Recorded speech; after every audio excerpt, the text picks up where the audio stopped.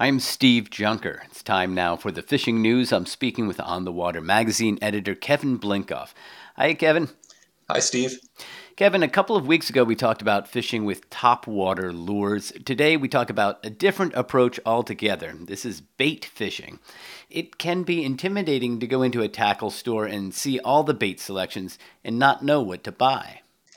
It definitely can be intimidating. I remember when I first moved to Cape Cod as a student back in 2003, I went into a Eastman's Tackle in Falmouth and I said, "What do I buy to fish for striped bass?"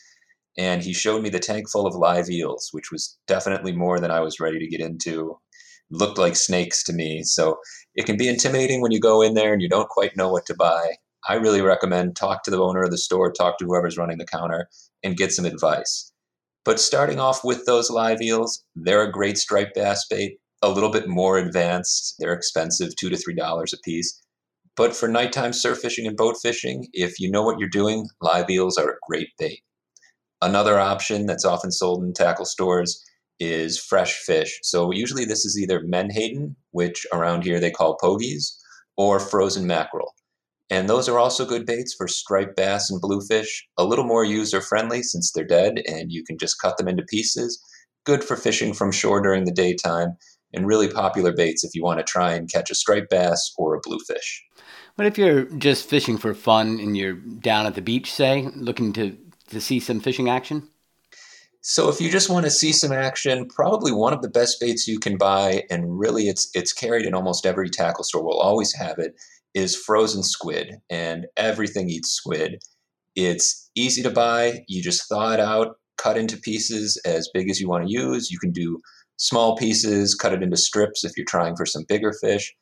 But it has a particular smell to it that almost every fish will eat it, and you can catch everything from little scup and sea robins, black sea bass, fluke, and then even striped bass and bluefish will eat squid as well.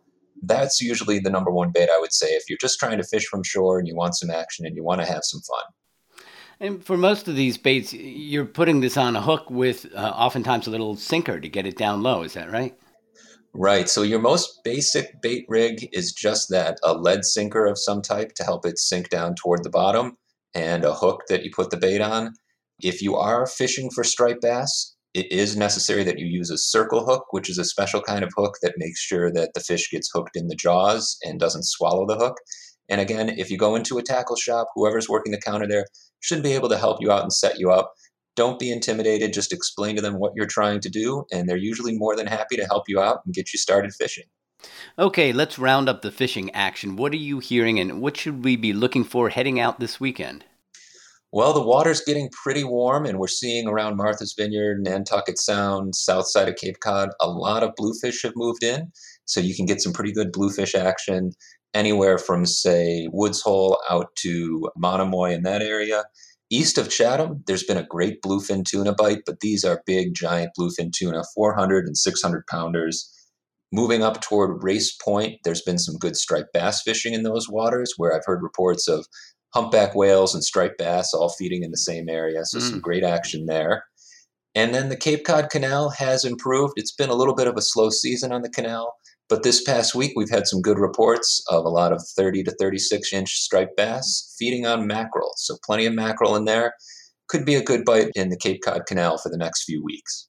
For more on fishing the Cape and the islands, check out the fishing forecast at onthewater.com. Kevin Blinkoff, thanks a lot. Thank you, Steve. For WCAI's The Fishing News, I'm Steve Junker.